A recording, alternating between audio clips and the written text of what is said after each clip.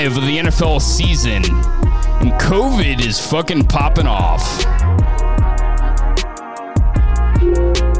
Just in, as of today, which will be Wednesday by the time you hear this, will be Thursday, Stephon Gilmore of the New England Patriots has now tested positive for COVID.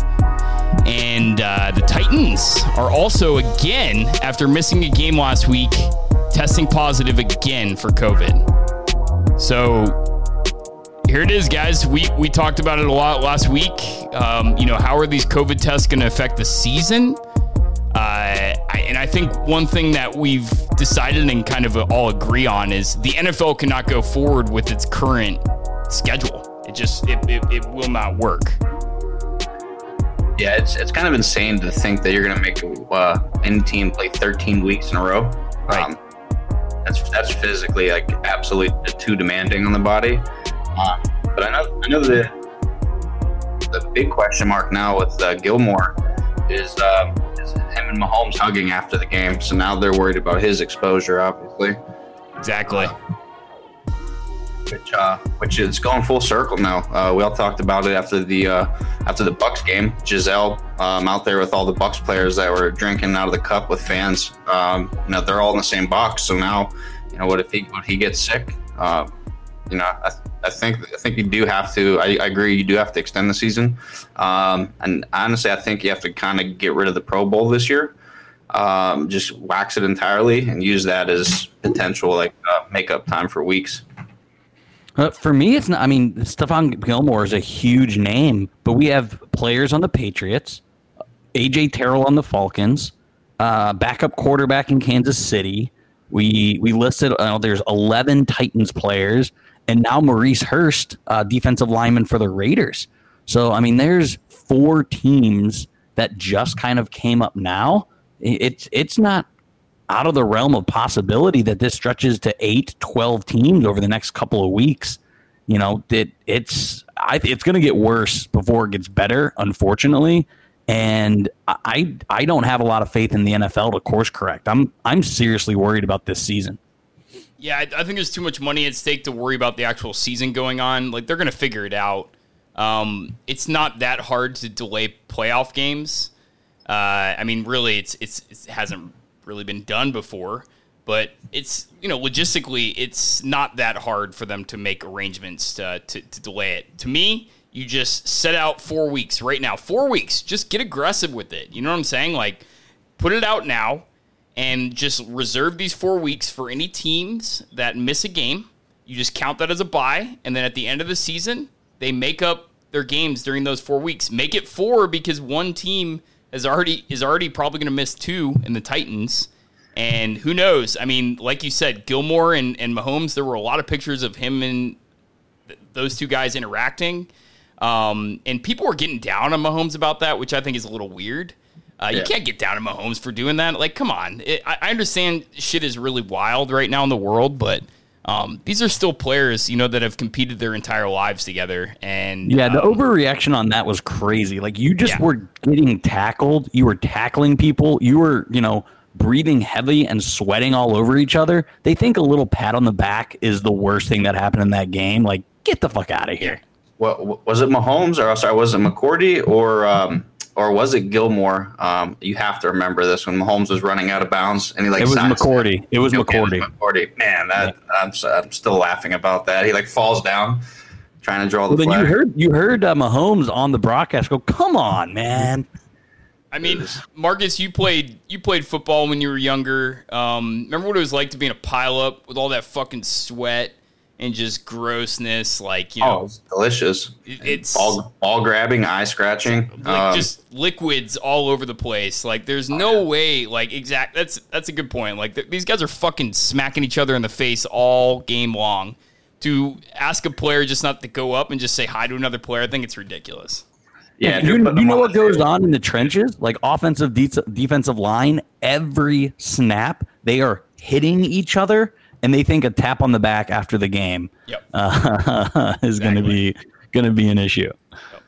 So, yeah, it's really interesting. But the more interesting aspect of this and this is all developing, so this could very much change as of tomorrow, and we could hear a lot more crazy shit. But there are basically allegations out right now that not only are the Titans, probably going to miss another week, but that they were extremely careless. They may or may not have held an unauthorized practice during their bye week when they were not supposed to be meeting with anybody and supposed to be isolating. And also that they haven't been wearing the proper protective equipment to prevent this from happening in the first place. So you can't blame anybody for getting COVID unless they didn't take the precautions to prevent it. In that case, you can kind of, you can't blame them, but you can say like, hey, you could have done more to prevent this. Well, there were suspensions and that for Clevenger and somebody else for the Indians. So we've already seen another sport discipline in this way. I think it makes perfect sense to lay down fines. That's how you create accountability. In my part, like those dudes got straight up traded. Yeah, it's crazy. It just shows other sports took this way more seriously. Hockey, not exactly like a. You wouldn't think that they were super careful, but man, they did it right. They did the bubble system. The NBA did the bubble system. LeBron's going to get another championship out of it. These other sports, they did it right. The MLB has been surprisingly unaffected, and I don't really know how they're doing it. But they've had very few tests, let's face it. Very few games that were canceled. They had a handful of games that were canceled, but for the most part, they've done it well. Yeah, most of that was early on too. Some of the guys venturing to the same strip clubs put that season in jeopardy. For the wings, Marcus. It was for the wings. Great wings, great buffet special too on Saturdays. Oh man, I think about the BYOB strip club that me and Brandon went to for his bachelor party, and man, that's the only strip club that I could have looked over at somebody and seen them eating a plate of wings. This was in Myrtle Beach, South Carolina. Like, if you would have looked over at somebody and they were eating a plate of wings, you wouldn't even ask any questions. So maybe it was wings and a strip club. They could have done both. But, obviously in the sports world, we like to, you have to examine everything after, and we love to overreact. So let's just say all these hypothetics come true. Titans haven't been taking the proper precautions. And obviously the exterior workouts is setting a forfeit on them for possibly the Steelers game and this upcoming Bills game. Is that like out of the realm? When they're putting the whole league in jeopardy, the entire league in jeopardy. I think it's unfair. Here's why I think that's wrong. I think it's unfair for the other teams. So I do think it's somewhat justice for the team that was cautious, and it's good punishment for the team that wasn't. But for the other teams, like let's say in the Steelers division, let's talk about the Bengals, the Browns, who are still very much in the hunt, the Ravens. I think it's unfair for them to give this forfeiture, give the Steelers a win, because, you're playing the Titans. That's a really good matchup. That's a hard matchup. So I think it's a tough sell to the rest of the league, because is it justice for the Steelers? Yeah, but it's kind of fucked up for the rest of the league. Yeah, without a doubt. Yeah, so... Again, you're right. It creates an unfair playing advantage to give the Steelers, or in this case, the Bills, because the Titans game got moved. So the Steelers are not getting a forfeiture. That isn't going to happen. But the Bills, who are 4-0, have a 2-game lead on New England, could potentially go 5-0 and probably, be a top 3 seed or a top 2 seed. You're right. It does create a very unfair playing advantage for Buffalo. And geez, let's just talk about it from a fantasy perspective. This is a fucking nightmare. I personally have Derrick Henry in a league where I'm struggling. I'm a 2-2 in the league. I have Derrick Henry. And to hear this again, like your number one player out again, it sucks. But so let's talk about it from a fantasy perspective. Let's say they explore the scenario that I laid out where they just put 4 weeks and they make up these games. How do you handle that from a fantasy perspective? You know what I'm saying? Like, if they have these weeks that they're just going to do make-up games, that's kind of a nightmare for fantasy leagues, and, like, how do you even manage that? Well, I think you're screwed either way. So let's say, okay, you got Henry right, and the game is being played 13 weeks later. Can you actually, like, logically delay that, like hold the scores for that week and then hope that in the next 13 weeks Derrick Henry doesn't get hurt, or they're in a position where he doesn't have to play, then you're screwed either way. That's why, as again, to Drew's point, I think they need to shut the whole league down. Just shut the league down, because you can't be like, okay, well, 4 teams are going, or 6 teams are going to get a week 18. Okay, well now, 6 teams get a week 18 and 2 teams get a week 19. Like that, regardless of fantasy, that's just not going to work. They just need to shut this down, create new protocols, and restart in a month. I think that's the only way that logically works for the league and also plays in working for fantasy as well. That's interesting. So I at first, when you were saying that, I was thinking that you were going with the angle that they shut it down completely, and I'm like, fuck you. Both for the sports memory and for the world, fuck you. But no, your follow-up point makes a lot more sense. I don't know what it would do for them. If you shut it down for a month, are they going to come back any more prepared? Let's face it, they've had 6 months to prepare for this. The league shut down in February. COVID hit shortly after, right after Tebow had sex. COVID then struck. The apocalypse. The apocalypse happened right after Tebow finally got his dick wet. But hey, let's talk about some fantasy, because there's some interesting stuff going on in fantasy right now. Joe Mixon, after starting out just god-awful the first 3 weeks, I mean, he was not, I'm not going to say droppable, but he was averaging less than 10 points a week in PPR. Like, he was getting fringe, like, RB3, like, almost droppable range in slimmer leagues. Busts off all of a sudden, 3 touchdowns, 40 points in a PPR league. What do you think about Mixon? Is he for real, or is that just a one-hit wonder? I'd say it's like right in between. Obviously, 40 points is going to be a stretch for anybody, but I think it has a lot to do with getting Burrow acclimated, making the right calls, seeing how your team's reacting. I think you're going to start seeing him get back into the consistent, like 17 to 21 point range, and a lot less of those single-digit duffs. See, I disagree with you, Marcus. I think he is. That's what he is, right? He's a worse Derrick Henry. Derrick Henry is going to have your, low 10s, and then he's going to bust out for 30. Mixon is that, but just more extreme, high single digits, and then bust out for mid 30s to 40s. We've seen there's enough tape on Mixon. I don't think he becomes consistent, especially in an offense with a rookie quarterback that isn't going to be consistent. If I was a fantasy owner, I'd try to sell high on him right now. I'd try to offload Mixon yesterday if I had him on my teams. Some other interesting storylines around the league. First of all, Jerick McKinnon is officially in the top 10 fantasy points for running backs in PPR.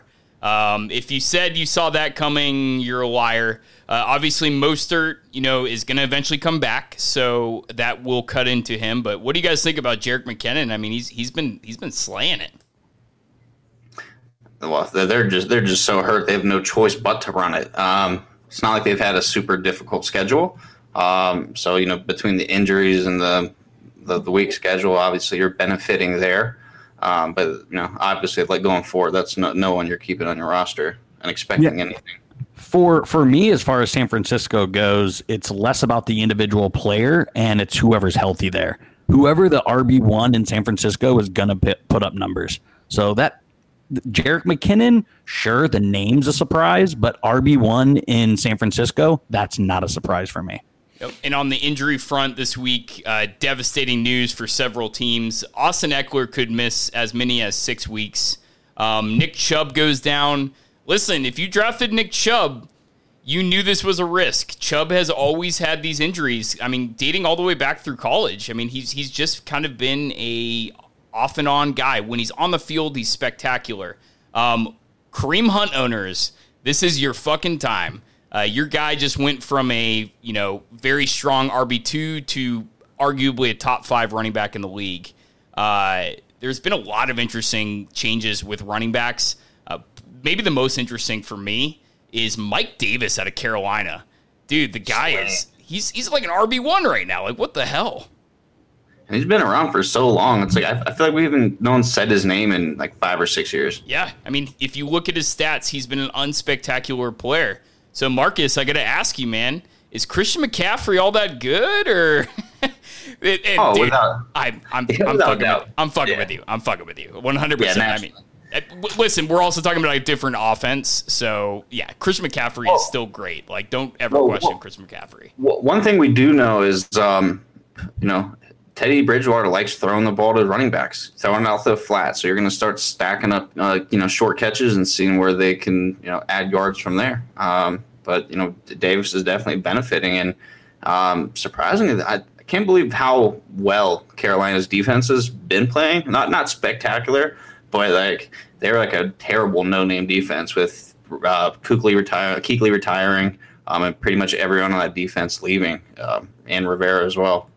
Yeah, and from a fantasy perspective, on the wide receiver front, if you haven't been watching what Justin Jefferson has been doing, you need to start watching. He went basically from a fringe wide receiver 3 on the Vikings to last game against the Houston. He played for 77% of the snaps. His target share is going up. He is making the most out of his targets. He's been extremely efficient. Scouts are saying that his routes are so clean. He looks like a fifth-year player already in his first year. If he's available for some reason in your league, he's the guy to go out and get. I mean, I don't know why the hell he would be at this point, but he looks like he could be a stud going forward. So in that range, the Justin Jefferson range, how many people drafted Cole Beasley over Julian Edelman? That passing attack, he has more fantasy points. Yeah, he is above Julian Edelman. That passing attack in Buffalo with Diggs and Cole Beasley is turning out to be pretty lethal combo. That's something that I didn't see. I didn't see Diggs and I didn't see Beasley. Beasley's a top 20 wide receiver right now. That is wild. Yeah, man. It just speaks to how well the Buffalo is rolling. And listen, Sean McDermott is a great coach. He's been off and on though. Like the Bills 3 years ago, they went to the playoffs. The year after, disappointing season. Last year, of course, went to the playoffs again. Had a disappointing loss against Houston in the playoffs. Everyone was kind of, even me, I was thinking, you know what? They're going to fucking revert again. They're going to have that bad year again. But nope. The Buffalo Bills are fucking awesome. If you own anybody on that team, fantasy-wise, you're doing really well right now. Yeah, they actually do look like a very round whole team. Yeah, super good. They're legit. I mean, I'm ready to say they're definitely going to win that division. I was totally on the fringe. Patriots at 2-2 with a really tough schedule ahead of them. I don't think it's even a question anymore. Are we seeing peak wide receiver play? I can't remember the last time the wide receiver talent depth is just so vast. I mean, it seems like there's like a half a dozen all-pro wide receivers. I mean, it's wild right now. Yeah, especially this infusion of rookie wide receivers. I mean, from CeeDee Lamb all the way to Judy. Like, yeah, Judy has a fucking third stringer thrown to him right now. But he even looks good. You got guys like Higgins, a second-round pick out of the Bengals, whose target share continues to increase. You got guys like Stephon Diggs, who travels over to Buffalo and looks even better than he has with the Vikings. I mean, it really is. It's like a golden age, and like guys like Odell Beckham, putting up 40-point fantasy weeks. It's a golden age for wide receivers. Chenault from Jacksonville, like he was not even a draftable guy, and now he's a top 25 wide receiver, fringe top 25, but still, I mean, this rookie class is looking to be borderline historic. Nope, it's definitely interesting. Yeah, I think Josh Allen will have more 300-yard games this year than Alex Smith does in his entire career. Don't rip on the check down king. Did you see that Haskins got demoted and they started Kyle Allen over Alex Smith? Yeah, I mean, as only a matter of time. I'm almost doubting if Haskins is even a backup quarterback in this league at this point. No, I thought it was a terrible draft pick, and I'm glad he didn't go to Pittsburgh. So, I mean, yeah, if you look at those Ohio State quarterbacks, he was the worst one they've had. I mean, they have had a string of stud quarterbacks, but I mean, anyone who watches any Big Ten football was like, this is the worst quarterback they've had in a half a decade. And he somehow gets drafted where he gets drafted. I mean, it just kind of talks about the joke of an organization that the Washington football team is more than it does on Haskins. You can't blame him for getting drafted an entire round or two higher than he was supposed to. Well, it's kind of like Alabama, right? I mean, Alabama gets guys like A.J. McCarron, who dominated his entire college career. I think he lost like 1 or 2 games his entire career or something like that. Maybe not even. Dominated his entire college career, went into the NFL, was a complete dud. Ohio State has had a lot of those guys. There's just schools that are like that. It's kind of bizarre. They got Cardell Jones, you got Terrell Pryor, you got Haskins. I know we're going to mainly talk NFL, but since we're talking, is Justin Fields the next bust for Ohio State? No, he's amazing. He's a stud. He's an absolute stud. I think he'll be an unfinished product coming out. Kind of how I think Tua. I think the Dolphins are doing the right thing by not bringing in Tua. They're not going to go to the playoffs this year. Keep Tua on the bench. You got Fitzpatrick. He puts butts in seats. He's not a spectacular quarterback, but he's interesting enough. Preserve Tua for now. He had that hip issue in college. Bring him in next year. Roll him out there. But, I think Justin Fields is going to be spectacular in college, but I think he needs to go to the team like the Vikings, where he can sit behind a veteran quarterback and learn for maybe a few seasons. But, Justin Fields is going to be incredible, I think. I know a great place for him. While we're on the topic of, rookies next year, let's talk about the Trevor Lawrence sweepstakes. Because, there are Jets are an option. Do they move away from Darnold? I think the leader of the pack is probably Washington, but the Jags were supposed to be terrible. So right now, gun to head, I'm probably picking the Washington football team to win the Lawrence sweepstakes. What about you guys? I'm sorry, excuse me, but the Washington football team is currently second in their division.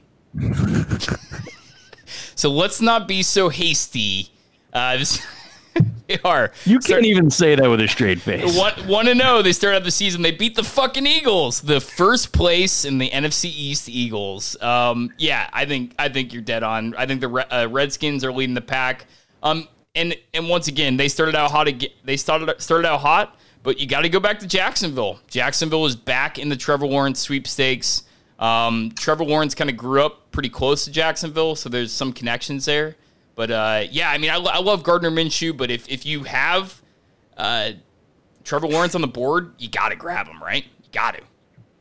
Gents, I think, I have to go look at the contract times left, but there's actually 2 NFC teams that I think will not necessarily finish him first, but I think they will be close enough that they can have enough assets to trade up. One will be the Atlanta Falcons. I think right now they are a prime candidate. Matt Ryan's, is just not getting over the hump. He's getting older. But Detroit Lions, I think they're a big sleeper to get in there. Stafford's getting, up there in age. There's just a lot of rumblings. Stafford would do good somewhere else. I think Marcus, you must be hacking into my notes because I also have Atlanta as my dark horse for them. This year, Matt Ryan, they weren't going to move on him. He has a $50 million dead cap hit. No way any team ever does that. That drops down to $9 million if they cut him before next year. To go get a franchise-changing quarterback in Trevor Lawrence, you take a $9 million cap hit when salary cap is going to be over $100 million. I could definitely see them slip into 3-13, and maybe if Washington wins a few games in the NFC least, and Atlanta is like my dream, not dream location, but kind of my dark horse to get Trevor Lawrence. Yeah, I think the Jets are still firmly in play, obviously. Wait, did they don't have a first round pick, do they? Or no, yes they do. Yes, they have the Jets do. It's the Texans that don't, but yeah. Man, how good did Miami do? They could potentially pending how they finish, but they're likely to have 2 top 10, possibly 2 top 5 picks going into next year with another loaded draft, and they got 2 second rounders. Talk about doing it right.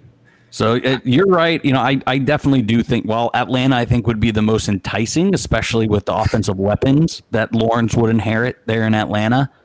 You know how much dead money Sam Darnold has going into next year? $170,000. They could clearly just say, we're done with Darnold. We're not picking up his fourth year. We're cutting him outright and go with Lawrence. I think obviously they'd work a trade before they would cut him outright, but there is absolutely no dead money if they decide to do that, if they can't find anyone to take Darnold. The Jets are definitely a likely place. Sure. Well, let's just go ahead and talk about it. One of the biggest news also this week is that Bill O'Brien finally is fired. And when we say finally, if you've always been a believer in Bill O'Brien getting fired, then you have to be a believer that Dan Quinn gets fired. Because over the last 3 seasons, Bill O'Brien actually has a better win-loss record than Dan Quinn. But Bill O'Brien was fired, and news is starting to trickle out that, you know, because a lot of people were confused and surprised by it, because everyone knew the Texans were going to be bad going into this year. So why not fire him in the offseason if you wanted to fire him? Well, as it turns out, the catalyst for this firing may have been their franchise player, the best Houston Texan that's ever played, Mr. J.J. Watt, had a couple verbal altercations, allegedly. And so it sounds like that was the straw that broke the camel's back, was their fucking franchise player getting a little tiff with them. Well, yeah, but I mean, Bill O'Brien's ran that organization into the dirt. I think it's always a mistake to have your coach be your GM because then you have no one, looking down at his performance really. But man, giving up their first and second round picks this year for a tackle that they overpaid, who's going to underperform. He's just made bonehead decision at the Hopkins. Let's just start off 2020 getting rid of Hopkins. What's going on in that guy's brain? Yeah. Number 2 fantasy receiver right now. Looks like a stud. So Marcus, you're a Penn State guy. What did you think of him there? I'm looking at his wiki right now, and he was 8-4 and 7-5. That's how he got the Texans head coaching job, was going 4-4 in the Big Ten. What did you think about him there? See, everyone was lauding him because he obviously came from New England, and that was after they got shut down. So he was building the program up from scratch. So actually 7-5 and 8-4 in the Big Ten with non-scholarship players was actually a hell of a feat. Good point. I forgot about that. Good point.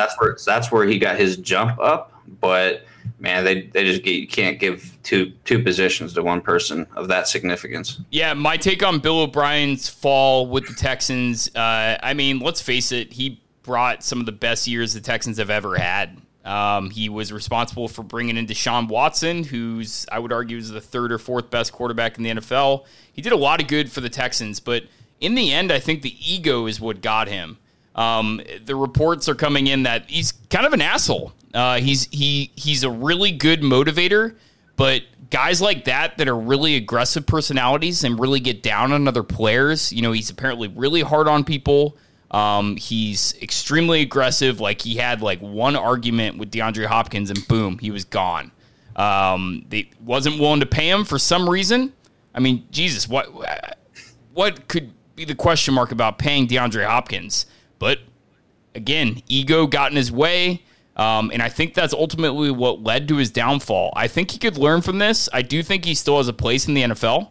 But we'll see. I mean, he's a guy that he got way too much power and tried to use that power and didn't use it effectively in the end, and that's what got him. So I forgot her name, but I live up here in Indianapolis, and Texans play in the AFC South, so that was getting a lot of coverage on their ESPN radio station. And I forget her name. Her name was Vanessa something, a reporter out of Houston. And they said when Bill O'Brien fired people, he was F-bombs, loud, made it a show. When he got fired, he got handed his pink slip, and nobody said anything. And then a source said, somebody, not the person who fired him, went up to Bill and goes, "That's how you fire somebody." Well, wow. Did you see he held a press conference after his firing? No, I didn't see that. Yeah, he held a press conference, and and obviously everyone's like, "Oh, that says something about him and his personality." Now, I think that's just for the media. so he can get a new job coming soon. Yeah. As soon as Atlanta fires Quinn, he's going to move over there. I mean, geez. I honestly, I do think he has a place in the NFL. Hopefully he learns from this because there have been guys that have been given that power. Josh McDaniels, I think, is a similar type of guy. If you look at the power he was given with the Broncos, and he kind of went on this power trip, for a couple of years, except for Bill O'Brien experienced some success before he was kind of handed these reins. Josh McDaniels was just kind of handed it right out the chute without being proven at all. But I think they're kind of similar guys. Wouldn't you agree? Like, if you look at Josh McDaniels and the issues that he's had, dude, last year or a couple of years ago when he agreed to be the head coach of the Colts and then backed out, like, that guy's a piece of shit.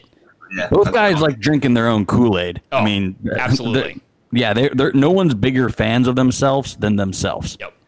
Agreed. I have a really weird feeling that what's his face, Trey Lance out of North Dakota State ends up in New England in the mid first round next year under McDaniels. That could be interesting play for them. I mean, look at Carolina. This whole going to get the stud coach from college, it's been working out in recent years. It did not work for a number of years, but there's definitely been an evolution. I mean, Carolina at 2-2 is an impressive fucking feat. The teams that they've beaten, the teams that they've played, 2-2 is so good. Without their franchise player, unreal. And to bring Teddy Bridgewater along, I mean, that offense is humming. The defense is starting to look more complete. I think that's going to be the new trend, and that's not going to die out. That's going to continue to go on. Yeah, because obviously there's some big names sitting out there. Sure. Lincoln Riley's obviously the hottest name. Yep. All right, guys, let's launch into week 5 of the NFL season, where we are going to give our picks, and let's just go ahead and jump right into this thing. So what we do is every week we give our picks. You can go on our website and see what our records are for the year, to see exactly where we are. If you want to bet with us, we are in fact betting all these because we are degenerates. We're not. I lost my ass in gambling I did terrible with our picks. I went 2-4. It happens, man. Yep, and everyone's got different strategies. My strategy this year has been to pick underdogs and parlays and just swing for the fences, because if you do it that method, you don't have to bet as consistently. You just have to hit, every once in a while, and you're going to be good. But for our argument's sake, we are going to be doing just money line picks, but we're also going to be giving you some advice, on the lines and everything like that. Obviously, the lines are going to change throughout the week, but we're launching this with an interesting game. I think at the beginning of the season, it didn't sound like an interesting game, but Carolina at Atlanta. The Falcons started out pretty heavy favorites, but after shitting the bed 4 games in a row, I think the world is starting to come around to Carolina and just saying, like, dude, Atlanta just sucks. We were just talking about them for the number 1 overall pick. Like, imagine that discussion prior to the season. People would have said you were fucking nuts. But as it stands right now, Atlanta is favored by 2 at home. They don't have a crowd still. I think they're letting in a little bit of people. But what do you guys take on this game? Truthfully, guys, this is the one I went back and forth on the most. I've actually scratched out this team twice. I am going to take the Falcons at home. I want them to lose because I'm ready to see Dan Quinn go. But it wouldn't hurt to watch them win, to have them stay around just a little bit longer. Obviously, I love what Carolina's doing. But Atlanta finally holds on. And I think they might push. I think they might push a 2-point win. Something that's going to be a funky end, but Falcons hold on. So I didn't really go back and forth on this one. This wasn't the game that had me scratching my head. I'm going with Carolina simply because is Atlanta better than the Chargers? No, the Chargers are a better football team. Is Atlanta better than Arizona? No, Arizona's a better football team. And the Panthers just beat both of them. They're hot. They're playing well. They're going into a team that doesn't know their identity. They're having a culture crisis. I hate where Atlanta is. So I'm taking the road favorite or the road underdog here in Carolina. Yep, I'm taking Carolina as well. They're also my favorite on my parlay that we'll give later. But I don't know, man. Is Atlanta better than the Cardinals? Exactly like you said. No, I think clearly they're not. But also, you have to look at the style of offenses that they have. Arizona is this team that has all these weapons. They have a dynamic force in Kyler Murray. So I look at Carolina and their game prep for Arizona, and can they do the same with Atlanta? I think 100%. Atlanta has a lot of weapons as well, but they don't have the mobility in Kyler Murray, which is a whole nother X factor that they had to deal with last week. I think Carolina might dominate this game. I have a weird feeling about Carolina. Like, Carolina is all of a sudden a dark horse for me, which is so bizarre, because straight up, if you listen to our podcast 3 weeks ago, I was calling them the worst team in the league. And I don't regret my thoughts at that point, because they looked bad. I mean, the game against the Bucs, that was such a sloppy game. The Bucs won the game by double digits, but if you actually watch that game, Carolina should have won that. I mean, it was just sloppy. But all of a sudden, these last 2 weeks, beating two really good teams, I'm very, very curious about what the Carolina Panthers have to offer. I think, what is the difference that we can point to? Coaching. So I really like what I see. Next game on the list, I think it's the game of the week. We all agree. Indianapolis at Cleveland. Cleveland is currently a 2-point dog, which, if you looked at the beginning of the season, that would seem like a no-brainer, but 2 points. I mean, Indy was a lot of people's favorites to go to the Super Bowl this year. A lot of people really liked Indy. I did not. I'm eating crow big time. Yeah. What are your guys' thoughts? In the massive scoring outburst last week against Dallas, we did see that Baker Mayfield threw for 160 yards, which is like unheard of, scoring for 50 points almost. They're not going to run for 300 yards. It's going to be a little bit of a dogfight, but I think the Colts are going to clean this one out by double digits. Yeah, so the reason I'm going with the Colts is look what they've done to quarterbacks the past 3 weeks. And we've seen what happens when Baker Mayfield gets a little jittery in the pocket. When he starts moving all around, when he starts releasing the ball early, turnovers. Indy is a turnover team that can get after quarterbacks. I think Baker Mayfield has a 3-interception day. And I'm with you, Marcus. I think that this could get ugly. And I have the Colts big. I think they're only a 2-point favorite, and I think they win by 7, maybe even 10. Interesting that they're only 2-point favorites. I think that truthfully, my heart can't handle a 4-1 Cleveland team. Very true. Very true. No, I think going back to saying with Mixon, we've seen enough, out of Mixon to see what he is. We've seen enough out of Baker. Baker has these games where we're like, oh, holy shit, Baker Mayfield can actually be a quarterback. And then the next week he turns right back into what we thought he was. And I think that this Baker gets a dose of that reality with that Indy defense. Yeah, there was some trickery afoot that led to Cleveland winning last week. It was an interesting win, but man, to me, they survived a shootout. And there were some interesting things that I liked about their defense. I think they have a defense that it bends, if not breaks. But they are opportunistic. I think that this is an interesting team. I'm going to take Cleveland. I think I'm also taking them in my parlay. I don't know what it is about Cleveland, but I like what I see. I'm with you, Brandon. I don't really like Baker Mayfield, but I really like what I'm seeing in a Stefanski. Again, I can't tell you how many takes I took preseason that have blown up in my face. And if Stefanski turns out to be the guy that I thought he was going into this year, shame on me. Or no, well, good for me. But at this point, I'm going to go ahead and say that I was wrong about Stefanski.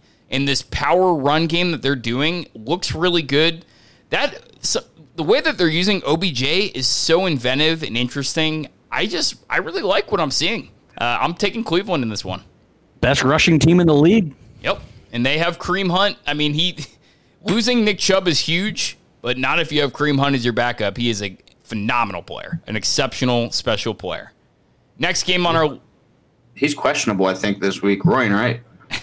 He has a groin injury, but he didn't re-aggravate it or anything like that. He's not even actually questionable according to the injury report right now. Gotcha. Yeah. So yeah, groin is definitely something to be concerned about, but it didn't seem to affect him last week. Jacksonville at Houston's the next game on tap. Houston's favored by 6, which I think should surprise some people. It absolutely should surprise some people. This is the 0-4 Houston team against a 1-3 Jacksonville team. I think people are betting, when coaches get fired, teams come alive, especially if your franchise player, I guess you'd call him a franchise player, the greatest player in Houston Texans history. If he's the reason that Bill O'Brien got fired, you might think that, perhaps they do rally. So something Vegas likes about this team. What are your thoughts? I'm never going to touch 6 points. Actually, I think it's interesting that the interim head coach is Romeo Crennel. It's just a blast from the past of another guy who just isn't a head coach, but he's a player's guy. They are going to play hard. I'm going to see some fireworks, man. I'd hate betting against Minshew, but I'm going to take Houston to show out and give a big FU to Bill O'Brien. I think it's going to be somewhere like 31-27. Oh, yeah. I think this game's got fireworks written all over it. I think I'm with you, Drew. I definitely think Houston gives a little hoorah, like we got the shadow of Bill O'Brien off of us, but you can't hide that defense. You can't rally enough to make that defense good. So I love Jacksonville with the points. I love the over on 54. I think this game is a 31-27, 31-28. But I do think Houston gets in the win category here just because Jacksonville's a bad team. They're coming off losses to the Bengals and to the Dolphins. This is a bad team, so you got to go Houston. But I think this game's going to be a blast to watch if you don't have a rooting interest. Yeah, it could certainly be interesting. I think Houston's hungrier because they don't even have this. They already have their franchise quarterback, so they don't need to tank for anybody. They're doing this purely for respect. They just fired Bill O'Brien, who has been, I really do think he just has rubbed people the wrong way for many years. And I think Houston's about to come alive. Like the 0-4 Texans, I would not be surprised if they end up with 7-8 wins this year. I think we're going to see a new Texans team going forward. Give me the Texans all day long. Like you said, at points, I think it's more interesting. Maybe you take Jacksonville there. I personally don't take Jacksonville there. I think Houston's going to trounce them because if you look at the history behind teams, especially teams with talent like Houston has, when their coach leaves, a lot of them tend to come alive. I think we're going to see an absolute clinic from Deshaun Watson this week. All right, so the Yinzer game of the week, Philly at Pittsburgh. This is the Battle of Pennsylvania right here, and Pittsburgh is favored by 7. Wow. Philly is bad this year, but they are first in their division. What do you guys think, Yinzers? Steelers by 100. We're due for a letdown. So hopefully we don't pull a Tomlin play down to our opponents. I'm actually expecting 7 or 8 sacks as a team. I think we can flirt with 10, 11. Get the national record. That's how good we are, and that's how bad they are up front. Steelers cover all day. Steelers by 100. Yeah. So I again, similar to Jacksonville, Houston, I do think this game stays close. Pittsburgh, for some reason, has been unable to blow any of their opponents out this year, who they should have blown out the Giants. They should have blown out Denver. They should have blown out the Houston, and they haven't. So I actually like Philly getting 7 points, but Tomlin doesn't lose on the bye. And just like Marcus said, this front 7 is going to eat them alive. Look what Washington did to Philly. And Washington isn't even close to a front 7 than what Pittsburgh is. So I like this game ugly, 24-20. But give me Philly with the points and the over. If you're catching on, I love the overs this year in the NFL. It's been a scoring machine. But as a money line, this is a no-brainer with Pittsburgh. Yeah, take Pittsburgh in the money line, absolutely. I do think it's going to be a really close game. Philly grinded out a really good win last week. I think Carson Wentz is getting it together a little bit. I'm not ready to believe in him. Poor guy. Like, you know, you can say what you want about Carson Wentz. Guy has no receivers. Like, name two receivers on that team, it's fucking tough. Like, without Alshon Jeffrey, they're just a bunch of no-name guys that he's throwing to. His best receiver is a tight end. So that's a tough situation to be in. Tack on top of the fact that he also has one of the worst offensive lines in the league, which is not something that Philly has had for the last number of years. They won the Super Bowl by being good in the trenches, and they're no longer good in the trenches.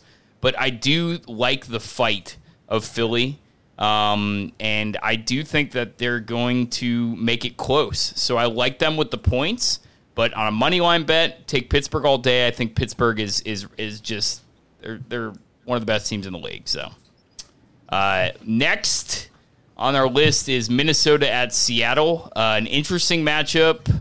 This is a team that has met consistently over the last 10 years. I mean, they're not in the same division, but they have played each other almost every single year for the last 10 years. Seattle has historically dominated this matchup. Now, Seattle has played the majority of these games at home.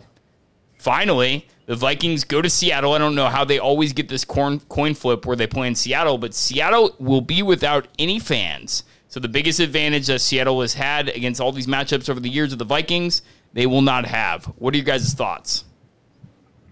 I'm not gonna lie.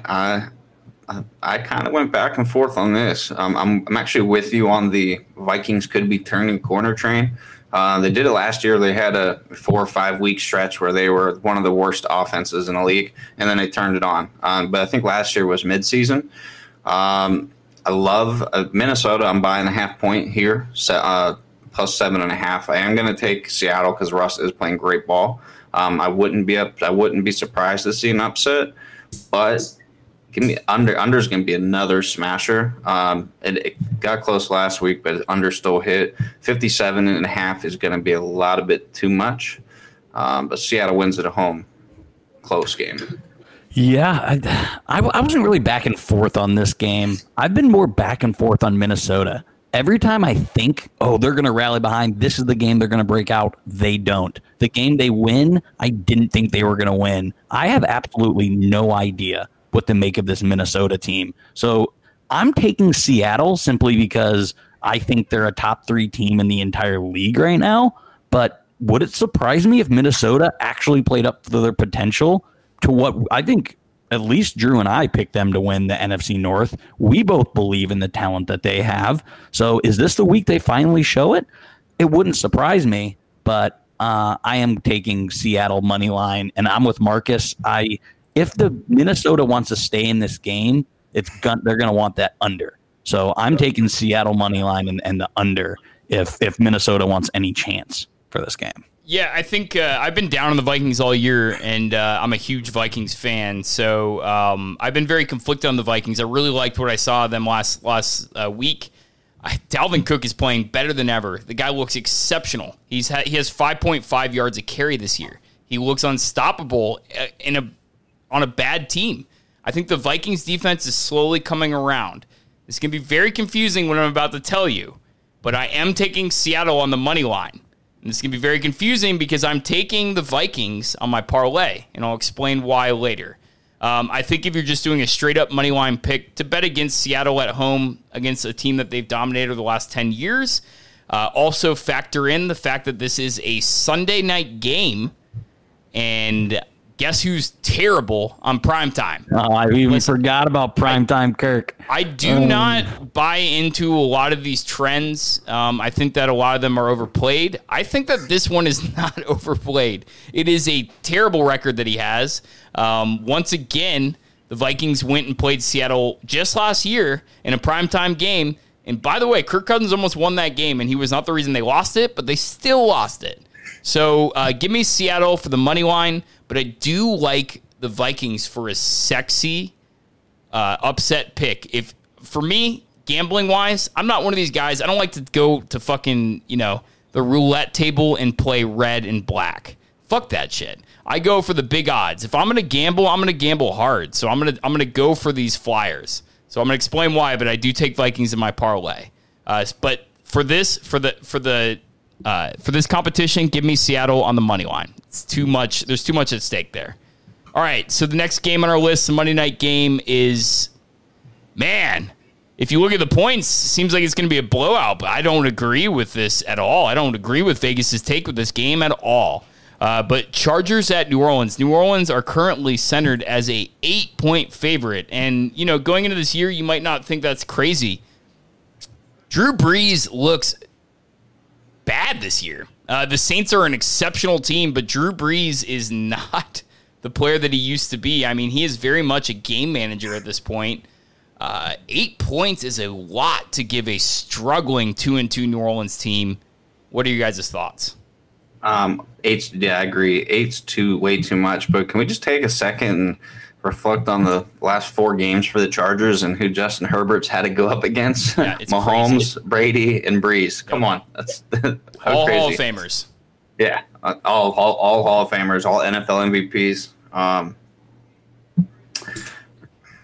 Yeah, for me, this game, if they had Eckler, this would be my upset special. I didn't really go back and forth on this one, but the Chargers just hung up 31 points on a very good Buccaneers defense. Like, Buccaneers have a top 10, maybe top 7 defense in the league, and Herbert showed out. New Orleans have been giving up points. Let me go back and see how many points they've given up in their last 3 games. 29, 37, 34. That's how many points they have given up. And if Herbert can get in a groove, this is my upset special. As Drew was saying, I love the payout. I'm not picking them for my parlay because, like Drew said, we're actually putting money on this. The payout for them is plus 285. That's almost 3-1 on your payout, which is phenomenal there. But for this exercise, money line picks with actual money, I am taking New Orleans. But I love this game. This is one of the more exciting games I'm pumped to watch this week. 2 underperforming defenses, right? We thought these were going to be 2 of the top 5 defenses going into the league. I'm going to take the under here. I've been disappointed by both, but I think it's a good time to play some ball control. Obviously, I'm not betting against Breeze, but I think I am going to throw together a nice Minnesota and Chargers straight up money line.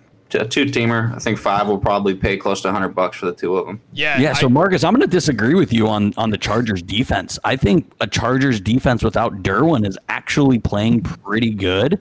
And against a struggling Drew Brees, I forgot that point. I like what the Chargers are doing on defense. And if they can get Brees to get happy feet, it gets interesting. Man, they go 38 against Tampa last week. Yeah. All right. So if you watched the Tampa game last week, which I watched the entire game, all 4 quarters, Tampa, man, they got lucky in this game. Brady it's the worst 5 touchdown performance of all time. Brady was throwing these weird errant passes, was extremely inaccurate in the first half. The Chargers bailed him out with a fumble at the end of the half. They got the Bucs right back in the game. Brady did his thing in the second half. He did click, but even in the second half, with a perfect passer rating through 2 quarters, he looked shaky as shit. It's weird how many points the Chargers gave up, and I still like their defense in a bizarre way. I do think this is a really sexy pick. If you're like me, you like to shoot for the stars on bets. I'm not putting up $10 bets to win $10. Fuck that. I think that's for pussies. I like sexy upsets, and I think this is another sexy upset. I did not include them in my parlay because I think it's more of a far shot than the Vikings upsetting Seattle. But I think, like you said, Marcus, I think this is a good, 1-2, or was it Dubich that said that? I think if roughly both of those teams are like plus 3, like just say 300 plus 300. Here, I'll pull it up real quick. Yeah, 2-teamer there actually might be like 30-1, 20 or 30-1. So I do like that. That's an interesting bet. Throw $10 on both the Vikings and the Chargers upsetting their teams. But on a money line bet for this competition, I'm taking New Orleans. One thing you guys, neither of you mentioned, but it's very notable, a guy that New Orleans gets back this week is their best player, Michael Thomas, the best wide receiver in the league if you look at last year. Drew Brees needs Michael Thomas. He absolutely needs Michael Thomas. He's been terrible without him. So I love, I'm going to be curious to see what they do. Michael Thomas is not going to be at full speed. He's coming back from a high ankle sprain, which is a tough injury to come back from. But Michael Thomas just runs a little 5-yard slants, and that's all Drew Brees needs him to do. He just needs to be that little kind of escape valve. You know what I'm saying? So I think it's going to be a huge factor. Real quick on those odds, Marcus, you were a little bit off on that, but it's still a fantastic payout. It's about a little over plus 1,500, so still a 15-1 payout, which is like Drew said, $10 bet will win you 150. So I think he said 100, so he actually underestimated it. For some reason, I thought he said 20. Well, I was thinking roughly around 20-1, pending. So that wasn't. But still, you were almost spot on. Yeah, that's the degenerate in you. That's a game, 51.5 points. Man, that's tough for me on the over/under. I think I'm going to go over on that, just because Justin Herbert. I was talking about it with somebody the other day. He's one of these guys that I really do think he has ice running through his veins. He doesn't know that he's supposed to lose this game. He strikes me as a guy who's kind of like Mahomes. You know, look at Mahomes early in his career, and I know that's a gaudy comparison. I'm just talking about their demeanor. Coming in, playing these monster teams, he doesn't flinch. And Herbert played Mahomes, and he looked like a fucking all-star. I have so much faith in Herbert. I have just as much faith as I have in Joe Burrow. These are two guys that I think are just going to dominate the AFC for the next 10 years. So I think it's really interesting. But, yeah, that's one of the most interesting games. I cannot believe that New Orleans is getting 8 points.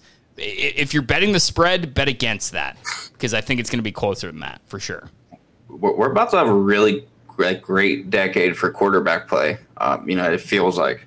Right. So every year you hear the stat, like 40% of teams that didn't make, or that made the playoffs this year won't make it next year. I think when the Chargers get Derwin back, lose Anthony Lynn, and have a full offseason with Justin Herbert, the Chargers are going to be a problem next year. So you think they do lose Anthony Lynn? I do. Yeah, me too. But maybe they win enough games that doesn't happen. It'll be interesting. Yeah, I think he's got at least one more year, but I think next year is going to be good enough that he'll be around for quite some time. Sure. Cool. So we're a quarter of the way through the season. So Marcus and I were kind of talking. If the season ended today, what were the playoffs look like?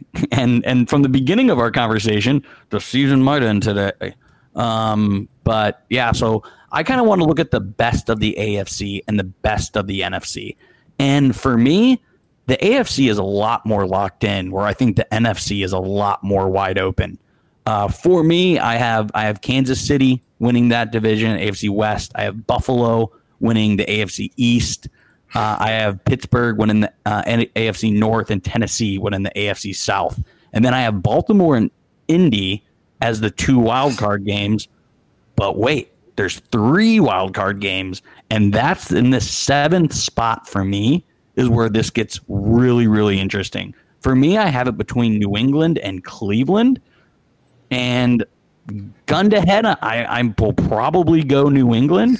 But this seventh spot for the playoffs, I think, was a great idea, and I think is going to make the season really interesting the last 4 or 5 weeks.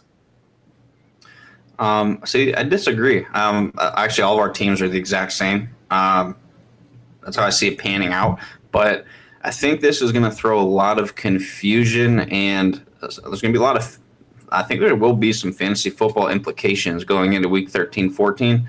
Now not having that second bye week, especially this year where, the home field advantage isn't really there. There's going to be a lot of teams taking off a couple of those last weeks if they need to, getting healthy, resting guys. Yeah, only the number 1 team gets a bye. The One. second team does not this year, which is also huge. Yeah, so for me, if we're talking the AFC, I'm going straight from the top in terms of divisional winners. Give me exactly who's in place right now.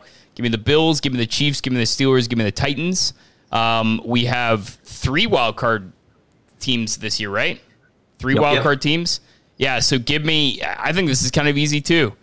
Give me the Patriots, and this might rock your tits off, but give me the 1-3 Chargers as another wildcard spot. Oh, I like it. Yeah, I mean, and then give me the Ravens. I mean, obviously, I think the Ravens are still going to push for that division. But yeah, give me those teams. I do think the Chargers, they got to win this game against the Saints, which I think is a long shot. But if they do, it could be a whole new season for the Chargers. Even if they lose it, a 1-4 Chargers team, if you look at their schedule down the stretch, they have some very winnable games. It lightens up for them significantly. That's why I've been saying to target Herbert in a lot of leagues, is because his schedule does lighten up a lot. Even at 4 losses, with this new format with 3 wildcard teams, you could conceivably have in both conferences 8 lost teams that make the playoffs. And I think that's about where the Chargers end up. Maybe 9-7. I really like what I see about the Chargers, and yeah, I think that they'll get in. They'll squeeze in somehow. So real quick, I'm drinking the Kool-Aid, living up here in Indy and reading all the Indy Star articles and listening to sports radio. I've turned an about face. I'm willing to raise my hand and say I was wrong on the Colts. This defense looks formidable. Their rushing attack looks elite. So why aren't you including Indy? Why are you putting in the Chargers in and New England in over Indy? Because in my opinion, Indy's better than both those teams. Because I hate their quarterback. I think Phillip Rivers is fucking terrible. I mean, he's not shown me anything better. If anything, he's worse than last year. With a better offensive line, not better weapons, but just a better offensive line, which he should perform under these circumstances, and he's not. So I don't buy him at all. I don't think they're going to win the division. I think the Titans are a better team. Dude, trust me, I love the Colts. I've been saying it all offseason. When we did our previews, when we did our AFC South recap, I told everybody, I love this roster, but I fucking hate Phillip Rivers. I cannot buy a team that has a quarterback that bad. His shit talking is still fantastic. Did you see him calling timeout at the end of the game? He calls a timeout. He looks over at Raekwon Smith. He goes, hey, 28 smoked you to the corner or something. He just started talking shit to him. His shit talking game is elite. His baby making game is elite. That's about it. Yeah, but him not putting the Colts in, it's the same reason I'm not going to put the Browns in, just on fucking principle. Yeah, because of Baker. I mean, honestly, it doesn't even have to be because of principle. You can, in my opinion, Baker Mayfield isn't leading any team anywhere. I noticed. I did not put the Browns in either. So let's jump over to the NFC, which I think is a lot more wide open. So I think you definitely have the top 3 teams, in my opinion. I think you got Green Bay, I think you got Seattle, and I think you got Tampa Bay. After that, it opens up, in my opinion. Just kind of like you aren't into Phil Rivers. I can't see Jared Goff, keeping up this level of play. I don't believe in him. The Saints have been the most underwhelming team, in my opinion, through the quarter poll. San Francisco injured like crazy. Chicago looked awful. So, God, Marcus, I'd love to hear who you think is making the playoffs, your top 7, because I had a really hard time with it. Okay, so I'm going to leave those 3 teams. I'm not going to repeat on them. I think the East is the only one definitely going to have one team go in, and that's pick your poison. I'm picking Dallas as mine. Saints go marching in. Slow, rough start, but they're still such a talented team, such a talented roster. They'll get it together. Here's where it gets interesting for me. I think we're going to get 3 teams from the West. I think we're going to have 3. I think there's a damn good chance here we're going to have 3 10-win teams in the West. And let me put it this way, I'm leaving the 49ers out of the playoffs. So Seattle, Rams, and Arizona. So those are my 7. To round out mine, I also have obviously Dallas being the 4th team. I do think they eventually come out. If you listened to me in earlier the week, I think the Rams squeak in, and I'm not just saying this because Drew went out there and took kind of a surprise team as his 7th. I'm taking Carolina. I just like what they're doing. I think 3 teams out of the NFC South make it. I think, again, 8-8, 9-7 could get Carolina in. They're my dream team right now to get in. I think they're going to learn something with Christian McCaffrey out, He's going to get back in, vault that offense even higher. I don't think we've seen the best of Carolina, and that makes me very excited. Yeah, so, what you were saying about leaving the 49ers out, I don't think that's that wild at all. Prior to Nick Bosa going down, I do think it was fucking batshit crazy, but, man, we have not seen a team plagued by injuries like this in quite some time, and they have lost every single player at every single level. They're just now getting one of their best players that, was a huge force in getting them the Super Bowl last year in Deebo Samuel. They're just now getting him back. They don't have their quarterback. They don't have their quote-unquote starting running back, if you can even say that they have a starting running back. Their defense is decimated. They're still looking really, really competitive, but man, see, the NFC is this. You guys were saying last week you don't think the AFC is all that much worse than the NFC. See, I disagree. I think the Cardinals in the AFC would do so well. I think they're 3-1, maybe even 4-0 in that conference. I like some of these teams that are doing so bad, and I think that they would perform in the AFC. I think that this is such a hard thing to pick. With the NFC East, where do you even go with this shit division? I think you have to go to the Cowboys. So give me the Cowboys as the only team that makes it out of that division. And the NFC West, like you said, what a fucking division. Top to bottom, just immense talent. Where do you even go with this? The San Francisco, despite all these injuries, are still putting up competitive performances. The Cardinals, after launching 2-0, are all of a sudden looking like they're extremely flawed.